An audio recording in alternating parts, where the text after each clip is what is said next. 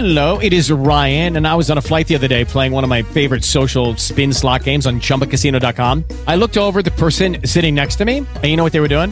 They were also playing Chumba Casino. Coincidence? I think not. Everybody's loving having fun with it. Chumba Casino is home to hundreds of casino-style games that you can play for free anytime, anywhere, even at 30,000 feet. So sign up now at ChumbaCasino.com to claim your free welcome bonus. That's ChumbaCasino.com and live the Chumba life. No purchase necessary. VGW. Void where prohibited by law. See terms and conditions. 18+. Put it on Facebook. Put it on Facebook. Everything winds up on Facebook, and if it doesn't, well, it didn't really happen, right? That's the general consensus amongst my friends these days. 7:05 on this Wednesday. It's the 24th day of January, 2018. You're listening to Richmond's Morning News, and I'm John Reed. Glad to have you here. So I admit, I roll over at 3:30 in the morning when the alarm goes off and check to see what messages have come in. I spend the first couple of minutes of the morning kind of seeing what has changed in the world of the people that I'm connected with. I don't think I'm addicted to Facebook. Actively engaged in it. And Instagram, I'm all over Instagram. I enjoy seeing everybody's pictures on that. But, there's been a lot of criticism in the last couple of years about how this is really messing up the lives of individuals. It's ruining relationships because you don't just have a relationship between two people. It's having a negative impact on society. Sean Toomba is a cybersecurity expert and computer data specialist attorney, and he joins us now to talk about some revelations or admissions that have been made by former Facebook executives. Good morning, Sean. Good morning. So what do you make of these comments by former Facebook execs who seem to be doing kind of a mea culpa and saying, we really did change the fabric of society in a dramatic way, and we kind of knew that this could happen, but we sold it to you as something that was innocent, and maybe it's not? Well, I see several issues here. One, people don't usually say they're sorry in this kind of capacity unless they're trying to do something else, unless they're trying to gain some other angle or advantage in many cases. I think they're right. From what we've seen, we have seen a huge turn in the discourse amongst society and the lack of civility and the divisiveness. But that's really nothing new when you look at history in the press. I mean, politics has always been incredibly divisive. We just have a new vehicle for doing it now.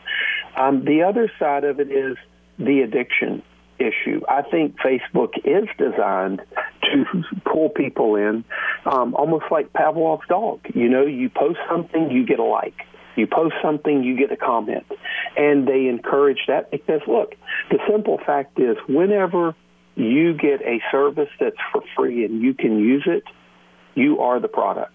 Us and our data, we are the product of Facebook. And the more data it can get, the more interaction it can generate, the more profit it makes as a company. So it's designed that way. But I got to tell you, the biggest concern I have of all is this effort to regulate the content and the substance of Facebook.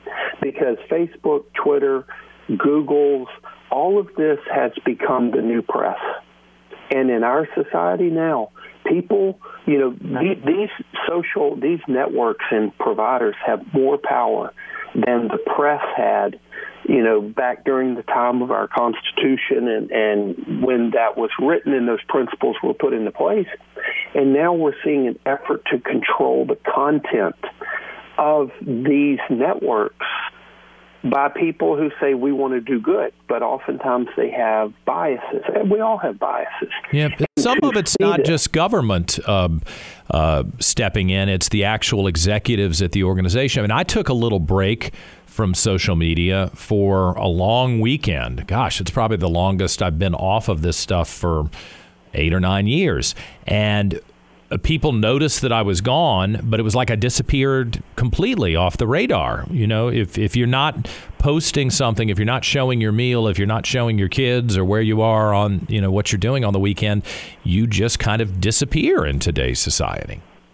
Absolutely. It's like our real society is being replaced by this fictional digital society, this virtual cyber society. And people know more about us they interact with us more through the cyber society than the real side. I got to know my next-door neighbors over Facebook before I really got to know them in person. Before you ever step into their home. Do you have any reaction to the statement out there that there are studies that are showing that active use of social media, Facebook in particular, actually alters your brain chemistry? I mean, is there? I mean, you think that's true?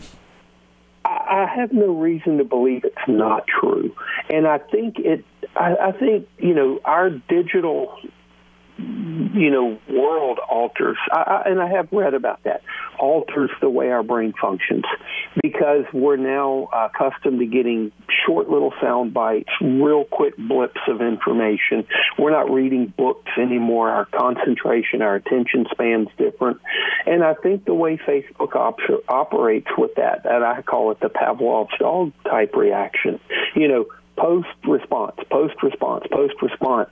that I think it probably does. I see no reason to dispute that. Yeah, you brought up earlier in the conversation the idea of civility being lost, and I've pondered that a lot.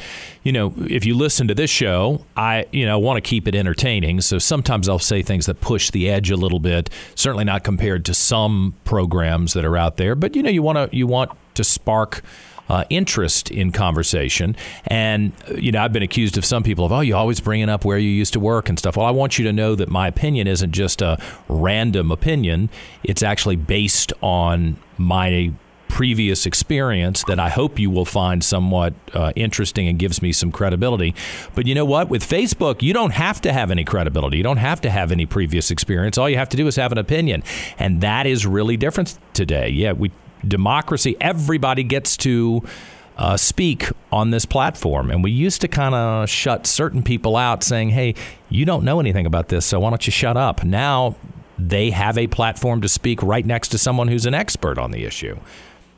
I think that is a great point, because one of the things that concerns me about our society as a whole is everybody's an expert on everything now. If you're a movie star or a sports figure and you stayed in the Holiday Inn Express, you now can talk about, political theory at the level of someone who spent 25 years as a PhD. And you're right. I mean, this is a problem because it allows anyone to share any stupid idea, and if other people want to believe it or go and eat a Tide Pod or whatever else because someone else did it, they can do it. But, I think that is a problem, because we have a lot of people in our society who don't sift through the nonsense to pull out the real value or look for that credibility that you and I have been taught to look for.